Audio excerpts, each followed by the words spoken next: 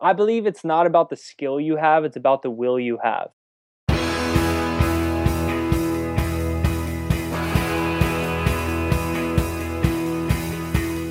Welcome to The One You Feed. Throughout time, great thinkers have recognized the importance of the thoughts we have. Quotes like garbage in, garbage out, or you are what you think ring true. And yet, for many of us, our thoughts don't strengthen or empower us. We tend toward negativity, self-pity, jealousy, or fear. We see what we don't have instead of what we do. We think things that hold us back and dampen our spirit. But it's not just about thinking. Our actions matter. It takes conscious, consistent, and creative effort to make a life worth living. This podcast is about how other people keep themselves moving in the right direction, how they feed their good wolf.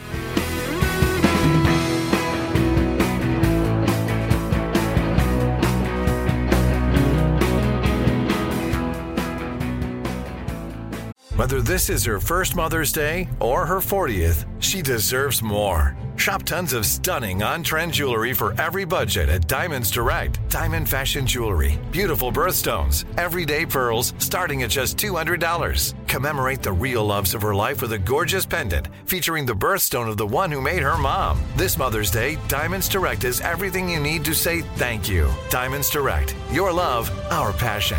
Online at diamondsdirect.com. Thanks for joining us. Our guest today is Jake Ducey. Jake was a 19-year-old college dropout when he independently released his first book entitled Into the Wind, about quitting college basketball to backpack the world. Jake's second book is called The Purpose Principles and is available now. And before we start the interview, here's a quick message from Eric. On the show, we often say you can't think your way into right action. You have to act your way into right thinking. If you're having trouble with that, trouble getting started, trouble doing behaviors consistently, send me an email, eric@oneyoufeed.net, and let's talk about the one-on-one work I'm doing. Here's the interview. Hi, Jake. Welcome to the show. Hey, thank you for having me. Yeah, I'm excited to get you on. I know that you were on Rich Roll's podcast, and he emailed me and recommended you, so I'm excited to do this interview and see how it turns out. We'll start like we always do with the parable, which goes like this. There's a grandfather who's talking with his grandson. He says, in life, there are two wolves inside of us. One is a good wolf, which represents things like kindness and bravery and love. And the other is a bad wolf, which represents things like greed and hatred and fear. And the grandson stops and he thinks about it for a second and he says, but grandfather, which one wins? And the grandfather says, the one you feed. So I'd like to start off by asking you what that parable means to you in your life and in the work that you do. Yeah, well, to me, I think it covers two primary things that I think of. And, number one is when you spoke of fear. I don't believe that fear is something that we transcend necessarily. I think it's more along the lines to me of what like Nelson Mandela said, which was that courage isn't the absence of fear. It's the ability to take action in spite of it, to conquer it through that. And so I look at it that way, like which one am I feeding in terms of, am I feeding the fear of, am I qualified enough? Am I old enough? I'm 23. Am I this? Am I that? Or am I ready right now to take the action that the fear can create me or the fear can destroy me?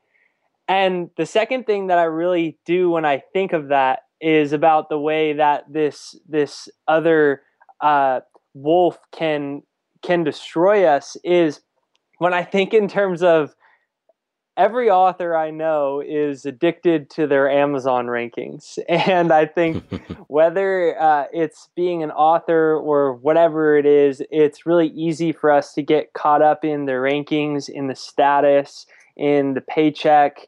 And I think after, we are making a living and have a lot of our basic needs met, I think a lot more of the fulfillment and this wolf that you're speaking of, which can empower us, can come when we do look at these ways that we can step out of our personal concerns to share a smile, to make someone's life better, to express ourselves creatively, and not getting so caught up in what we get from a goal, what we get from a dream, the results, the rankings, the paychecks, because, that is a never ending cycle that really can destroy us as individuals.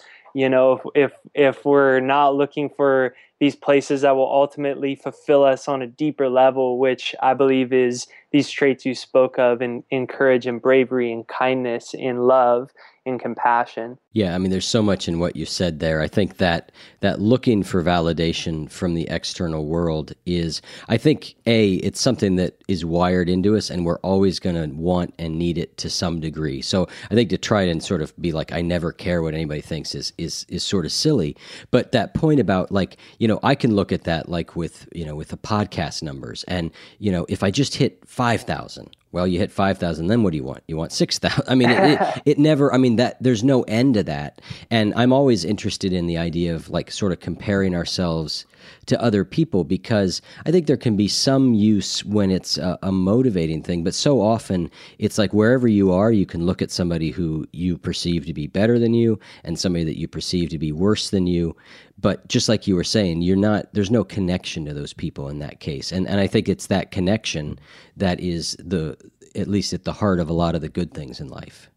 Yeah. I really think that, we can be motivating ourselves also out of a few different ways. We can motivate ourselves out of, for instance, as an author, looking at the Amazon rankings and thinking that person is ahead of me, and how angry that makes me, to motivate me, or like, great for them, and use that as fuel for me to better myself. I think also, if we look at the happiness index of America, over the last like 50, 60 years, the average American income has increased, but the happiness has stayed the same. It's consistently increased. So I think, really what I was trying to get at with my second point is, like, it's awesome to have, something you want, whether it's the home you want or the lover you want or the car you want. But I think it's so important for us to, as you said, recognize that a lot of our deepest fulfillments come from more acts of care and more actions of connection to those around us. It's easy to be so lost in the pursuit of, once I get this, that we can neglect the things that often mean the most to us: the love of our friends and family, those around us, passions and things outside of just what we can accumulate. Exactly. So maybe you could just give a brief overview of your latest book. I know you've written 2 now, so maybe you could just give us a quick minute about the newest one. Yeah, well, it's the book that I always wanted to write. I was always fascinated with, like, what's the common thread between some of the greatest achievers or difference makers. Like, as a 19-year-old, I didn't think that they were some rare breed of humans that were superior than everyone else. Like, they're just smarter and better. And I wanted to know, like, are people that I admire scared? Are they fearful? Have they failed? So the purpose principles, it highlights the stories of some of today's biggest influencers in the world, and oftentimes shares their failures, and it identifies 15 common characteristics, principles that these individuals all have. And the reason that I wrote that is because I think, if we have a dream to make a difference, or just to get in better shape, to lose 10 pounds or gain 10 pounds of muscle, or to start $1 million business, or to start a nonprofit that feeds homeless youth in your community, I think it's really easy for us to get caught up in, like, oh, well, I'm not those people that do that, which the media shows often success stories. And I think we can psych ourselves out. I'm too old. I'm too young. I'm not qualified. Well, I'm scared. So maybe I need a little bit more time to prepare. And so I turned the book into showing what individuals from across the board, from musicians to humanitarians to entertainers, what have they gone through in order to get their point, because I think we can recognize ourselves in other people's stories. Absolutely. You have a statement that you said that purpose is the best form of activism. So you are an activist, a political activist in certain different ways, but I'm curious, what do you mean by that statement that purpose is the best form of activism? You know, if we look around from economic to environmental, there's a lot of areas that for future generations, there's a lot of areas that really need to improve. We're destroying the environment. We're getting in greater debt. There's less opportunities for young people. And I believe purpose is the greatest form of activism, because when we're centered in who we are, then that reflects things like what we buy and what we do with our time. And so I believe that if we're centered in our values, there'll be a lot of changes. I don't think in terms of environmental destruction from mega corporations and human rights violations, slave labor, I don't think we need to do away with companies like Nike or companies that are taking advantage of people across the board. But I think that if all of us were like, hey, for instance, I really like you, Nike, and I really want to keep buying your stuff, but it's super hard when we're destroying the planet and the lives of countless people in order to produce these shoes.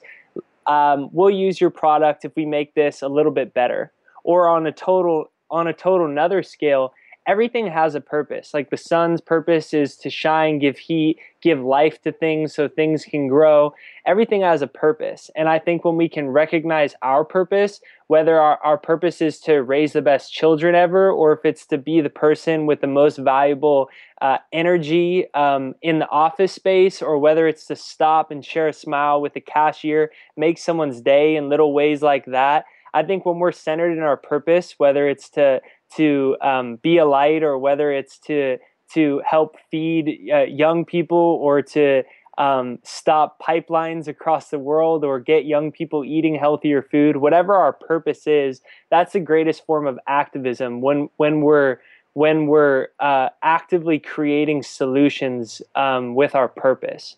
One of the things that I've been talking about on the show a little bit, and I'd be interested in your perspective on, is I talk a lot about this idea of we have a circle of, it's an idea from Stephen Covey, but we have a circle of concern, all the things in the world that we might care about, and then we have a circle of influence, which is the area that we can actually make some impact in. And my general thought, and sort of what Covey was saying, and my experience bears out, that if we spend our time in that circle of influence, that circle of influence tends to grow. If we spend all our time in the circle of concern, of things that we're worried about but we can't do anything about, that tends to lessen. And so, but sometimes I worry, is that putting your head in the sand type mentality? And I'm curious how that concept relates to what you're talking about, because I think it's very much a similar thing. I think it really correlates. And the first example that just came to my head while I was thinking of what you were saying was that, for instance, granted there are other things that people want to improve in the world today. Martin Luther King felt his purpose was equal rights. He didn't start on national stages with a global influence to create change in the world. He started in his local community, and they had an organization, a legal nonprofit. And he started in his community, and things kept building. I think everything starts at ground zero. I highlight the story of a 9-year-old in my book, The Purpose Principles, named Gabe Eglinger. And I talk about how you're never too young or too old to make a difference. Gabe was an example of so young. He's 9 and in 3rd grade, and he's raised like 30,000 books and built libraries and helps kids across the world that have never read a book, could never afford a book.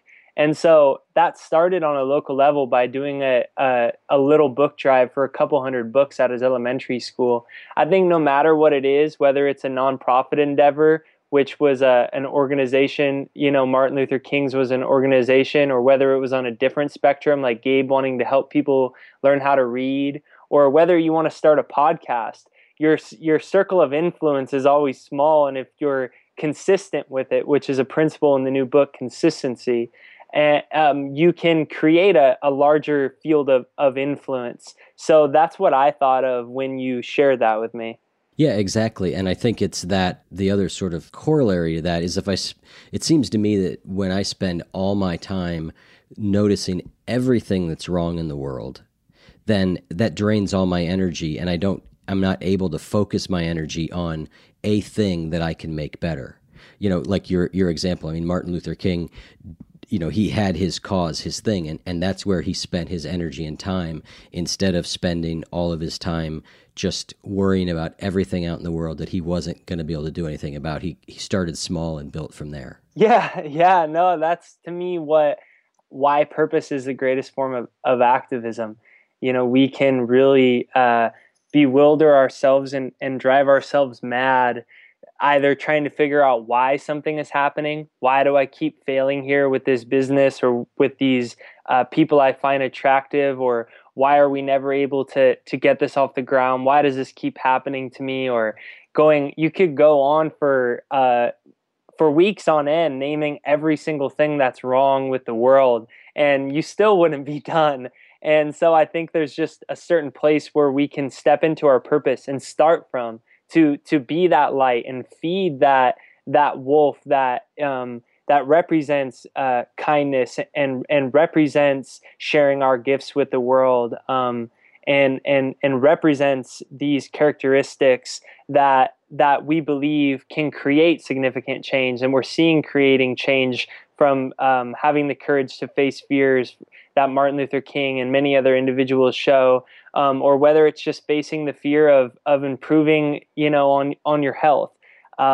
There's these common threads that are happening, and I think that when we can approach them on local levels, on whether it's in a community cause or whether it's a small thing like starting to get in shape, approaching them on small levels and looking for what we can do instead of what's the worst that could happen.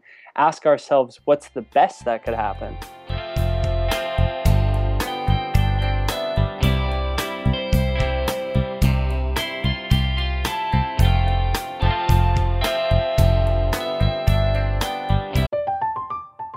I'm Katya Adler, host of The Global Story. Over the last 25 years, I've covered conflicts in the Middle East, political and economic crises in Europe, drug cartels in Mexico. Now I'm covering the stories behind the news all over the world in conversation with those who break it. Join me Monday to Friday to find out what's happening, why, and what it all means. Follow The Global Story from the BBC wherever you listen to podcasts. Trinity School of Natural Health can help you be part of the fast-growing health and wellness industry. With an education that empowers communities, Trinity grads can change lives by applying natural health principles and techniques in holistic practices or stores selling nourishing health products. Offering 19 online programs that fit your busy schedule, you'll get training to help turn your passion into a career. Enroll today at trinityschool.org. That's trinityschool.org. I know you probably work with a lot of youth, and youth are often trying to find their purpose, although I don't think that goes away for a lot of people. It tends to last throughout life. What is your thoughts on how people can start to find what that purpose is, what their thing is, their special thing that reflects their gifts? I think at a certain point, it's really something that finds us. And I think so often we live in a culture that idolizes grandiose things. So we think, well, my purpose must be that I need to write a book, or my purpose must be I need to create this business, or we begin to fret when we can't think of some grandiose or clear thing about what our purpose is. I think at the end of the day, we're really in a world that's in need of more acts of care and more acts of connection. And, your purpose may be to stay exactly at the job you're at for the next 3 years, 5 years, rest of your life. And it may be being that person who is consistently there to share a smile, to connect with others.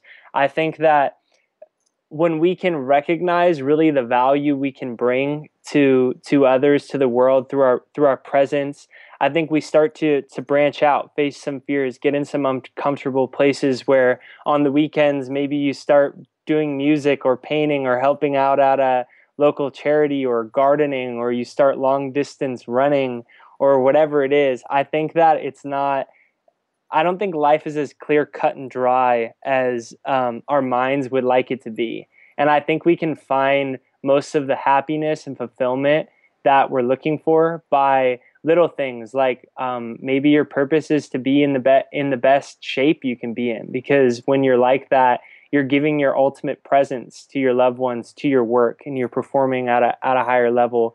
I think maybe our purpose is just is not necessarily how many hours we put in on developing a craft, which I think can be a part of it. Maybe our purpose is just about the energy we put out, the positive influence we put around to our circle of influence, like you said, and just really being that person who can be a light in a world today where 73% of Americans reported this fall in the Gallup polls that they were actively disengaged from their jobs. They weren't happy at their jobs, and it was translating into their personal lives. There's a lot of us that feel overstressed, overwhelmed, anxiety about the economy or about the environment.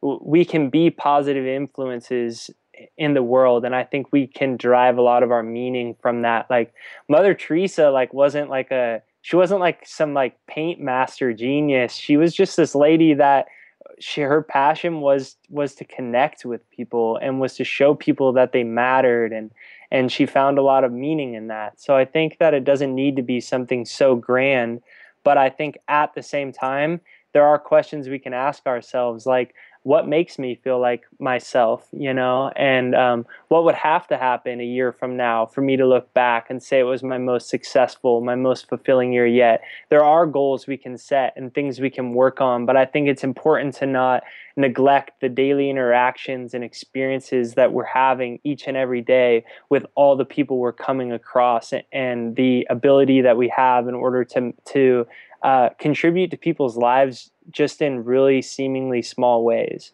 What I found interesting about your story was one of the things was you went on the road and you traveled all around the world for a while, and you had some experiences there. But at a certain point, as you were doing that travel, you were hit with the realization that the work that mattered to you, the things that mattered to you, were back here, back in the U.S. And I thought that was really interesting that you went from what a lot of people would think is, if I could just travel all the time, that would be everything. And I found it interesting that you did do that, and in the midst of that, decided that you wanted to contribute something right now to the place that you lived. Yeah, no, the joke was definitely on me.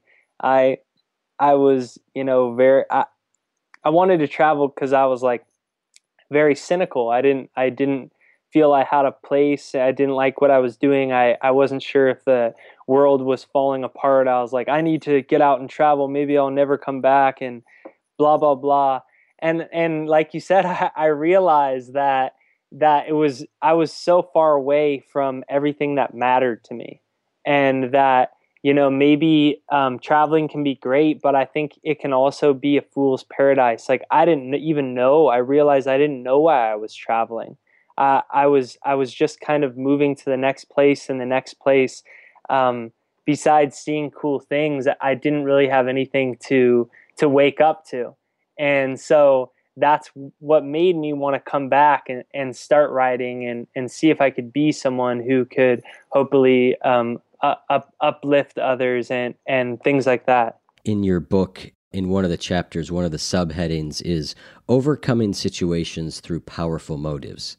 Can you explain what that is? Well, I was 19 when I came back and decided I wanted to write a book. And that doesn't go over that well. When you're 19 and you fail junior English class in high school, I was never a writer. I did poor on my SATs.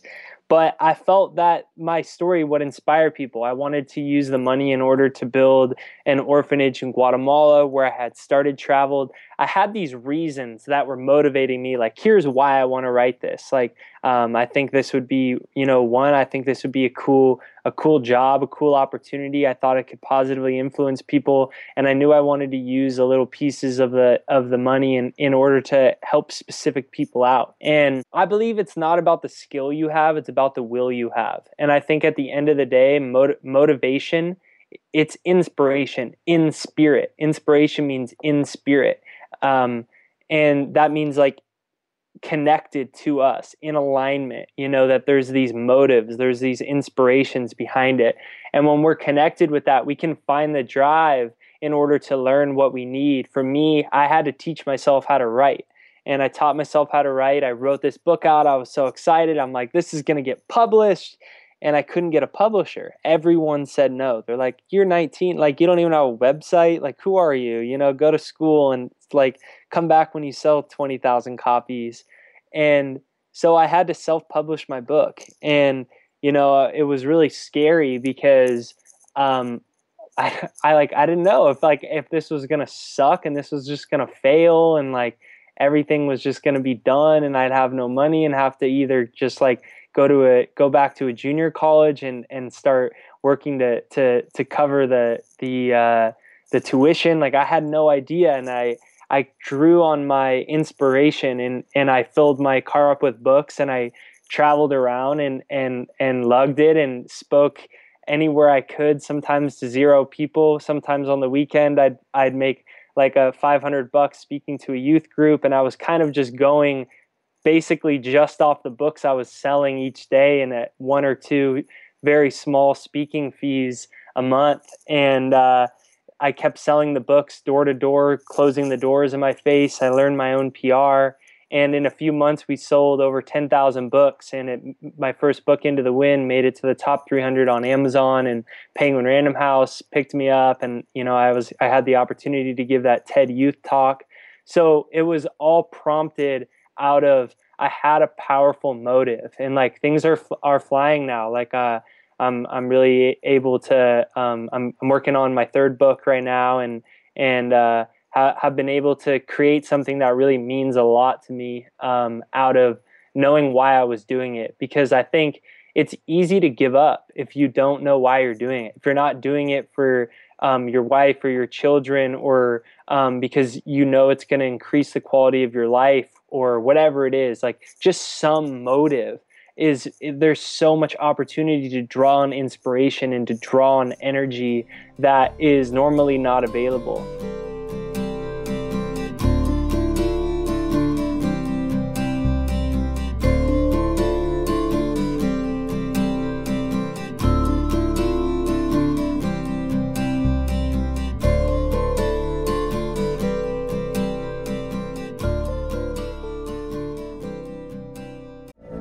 From BBC Radio 4, Britain's biggest paranormal podcast is going on a road trip. I thought in that moment, oh my God, we've summoned something from this board. This is Uncanny USA. He says, somebody's in the house, and I screamed.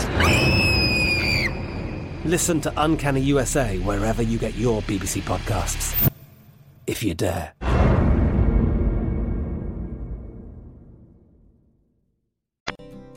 So another part in your book, you've got a chapter called Write It Down, Make It Happen. And I'm interested in what the 30 Things exercise is. Yeah, well, I was 20 years old, and this was 3 years ago, and it was before my first book, Into the Wind, came out. I was listening to Jack Canfield, the creator of Chicken Soup for the Soul, one of his audiobooks. In the audiobook, he says, write down your top 101 goals, the 30 things you want to do, 30 things you want to be, 30 things you want to have. Write them down. And I was like, I don't know if I believe this whole writing your goals down thing. And I was like, all right, I'll write it down. Number 9 was to be endorsed by and become friends with Jack Canfield. And I wrote it down on a piece of paper. I'm like, I'll just play the game. And time went on. About a few months later, a friend called me and was like, hey, I just want to let you know that Jack Canfield is going to be emceeing an event in Los Angeles. I was living down in San Diego. I bought the ticket, dressed up nice, and headed up there, signed a book to Jack, and went up to the event.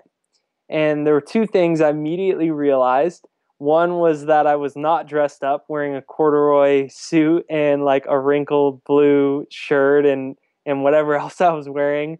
It was a fine dining charity event. And the second thing I realized was that it was going to be pretty difficult to meet Jack when there was 500 people there and all these people trying to take pictures with him. And I wanted to, build a relationship, have a few seconds to give my book, create rapport, build a connection. So I found my seat on here I am at the top level of this ballroom. There's all these tables of 5 or 6. Jack's emceeing it down at the center, and all these people sitting in their seats.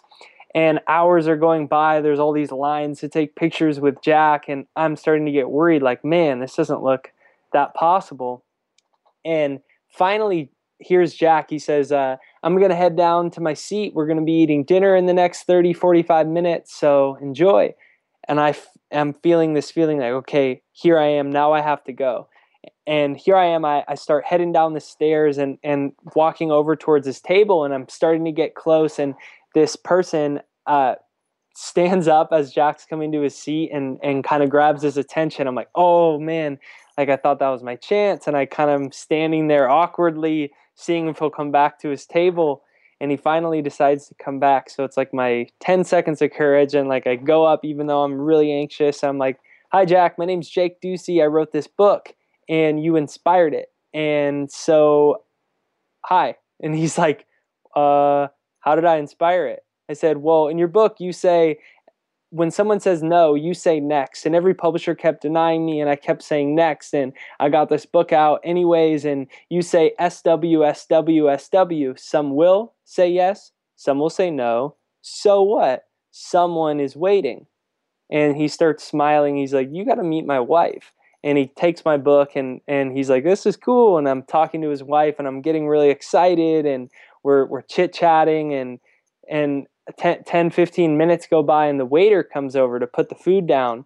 Here's the waiter putting the food down at this table of 5. And I'm like, oh, I thought I missed my chance. And I'm like, man, I'm like wrapping up the conversation because I didn't get off my questions quick enough, and I don't want to be rude while they're about to eat dinner. And I kind of turn away, and Jack says, are you going to eat that? I'm like, what? And he points to his left, and I don't realize, because I'm so excited, that out of this fully packed, like 500-person event, there's no empty seats. The person at Jack's left just left before dinner for the rest of the night, and he's asking me if I wanted to sit there. The waiter didn't know, so the waiter still came and put the food there. And I sat down, ate dinner with them, and spent the rest of the night chatting with them at the table and getting to know them.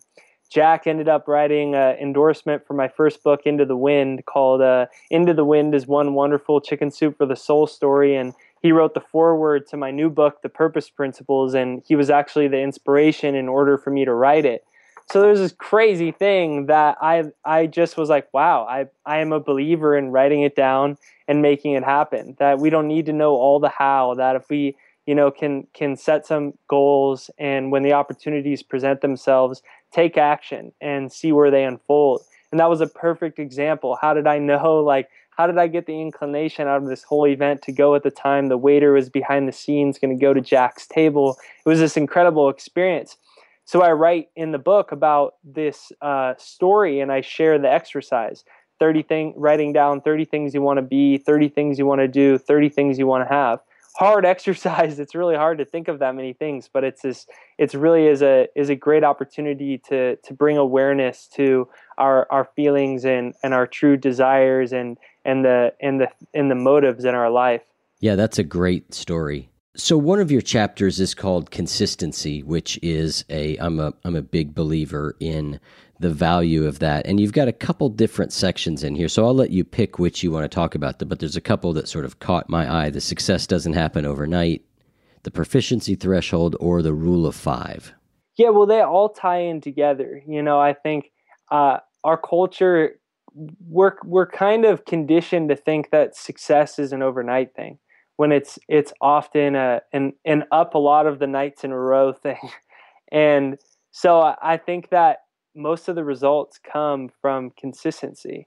And so whomever it is, it's time and time again that your podcast, I'm sure you experience a consistency, because you probably weren't the number one podcast. You didn't have as many people lives that, you're touching from this the first day you ever did it. There was a consistency. So I think it's like this, I call it the proficiency threshold. When we're doing something consistently enough, when I start writing enough, I started to develop a level of proficiency where I could pump out more content, and I was getting comfortable creating content. I started to get into the flow, is something people call it a lot. And oftentimes I think that can be developed with the rule of 5, which is the third thing you shared. And the rule of 5 is 5 things that you do every single day to move you closer to your goal or your purpose or your health, whatever it may be, whether it's a business goal or it's a wellness goal or a service goal. 5 things every day. So like, even if you're out and about and you have another job, or maybe you're a mother or whatever you may be, 5 things to do every day. We don't need to do a million things in one day and burn ourselves out or not have time the other 4 days. If we do 5 inspired actions every day for 365 days, I'm not a mathematician, but that's a lot of inspired actions every single day to move us closer to our goal. So I call it the rule of 5. And so that's can be anything. Like today on my rule of 5, as a writer, I'm partially producing content. I worked on a new blog. I sent out 2 or 3 big emails that I'd been neglecting to send out that were important for me to do. I'm working on a new book, so I'm editing my table of contents, specific tasks that I'm doing, because we can look at our to-do list and there can be 30 things on it. Chances are we're not going to get 30 things done. And chances are that can stress us out, or we can look at all of them and not get any of them done. So the rule of 5 to me is about taking on a few projects, a few tasks, whether it's 5-minute things like sending an email or making a phone call, or whether it's 35 minutes of studying something that we're working on, or whether it's 2 hours of writing, or for you recording a podcast. Like 5 things that you do, or whether it's going to the gym, whatever it is, 5 things every day to move closer. We're going to get results if we're consistent with that for 7 days. That's 35 actions. So we can take it one day at a time, rather than trying to get everything done in 2 months or in 1 month. Yeah, exactly. It's amazing what a series of consistent small steps will do. Yeah. Individually there, it's like, well, that's not going to do anything. But if you, to your point, if you just keep stacking them on top of each other, you look back a little bit later and go, wow, I've really done something here. Yeah, and I think I've noticed that a lot, and it's always daunting for me to start. Like this new book that I'm working on is really daunting, because I'm just like, when there's only 4 pages in your Word document and you're at like 1,000 words and you have to write 65,000, that's not something that's done in one day. It's something that's over a period of time. And I think that's the beauty. A lot of happiness comes from progress. Like, it's not that you gain 10 pounds of muscle or lose 10 pounds in one day. It's a consistent progress. And I think a lot of fulfillment can come from that process, learning to love showing up every day in little or small ways for a few hours or for 10 hours. Showing up can create a lot of fulfillment and a lot of contentment within ourselves. I think that is a great way to wrap up and end. So, Jake, I want to say thanks so much for taking the time to come on. It's been a fun conversation. Eric, thank you for having me very much. I appreciate it. We'll be in touch, and let me know when your book that you're working on now, which I'm sure you will eventually get done, is ready. I'd love to see it. Sure. Cool, man. That sounds great. Thank you so much. I hope you have a great afternoon, or I guess nighttime in the chilly weather. Yep. All right. Thanks. Take Cool, care. Eric. Okay. Bye. If you like what you're hearing week to week on the show, but are having trouble putting the ideas into practice? Send an email to eric@oneyoufeed.net, and we can discuss how I'm helping others make real changes in their lives.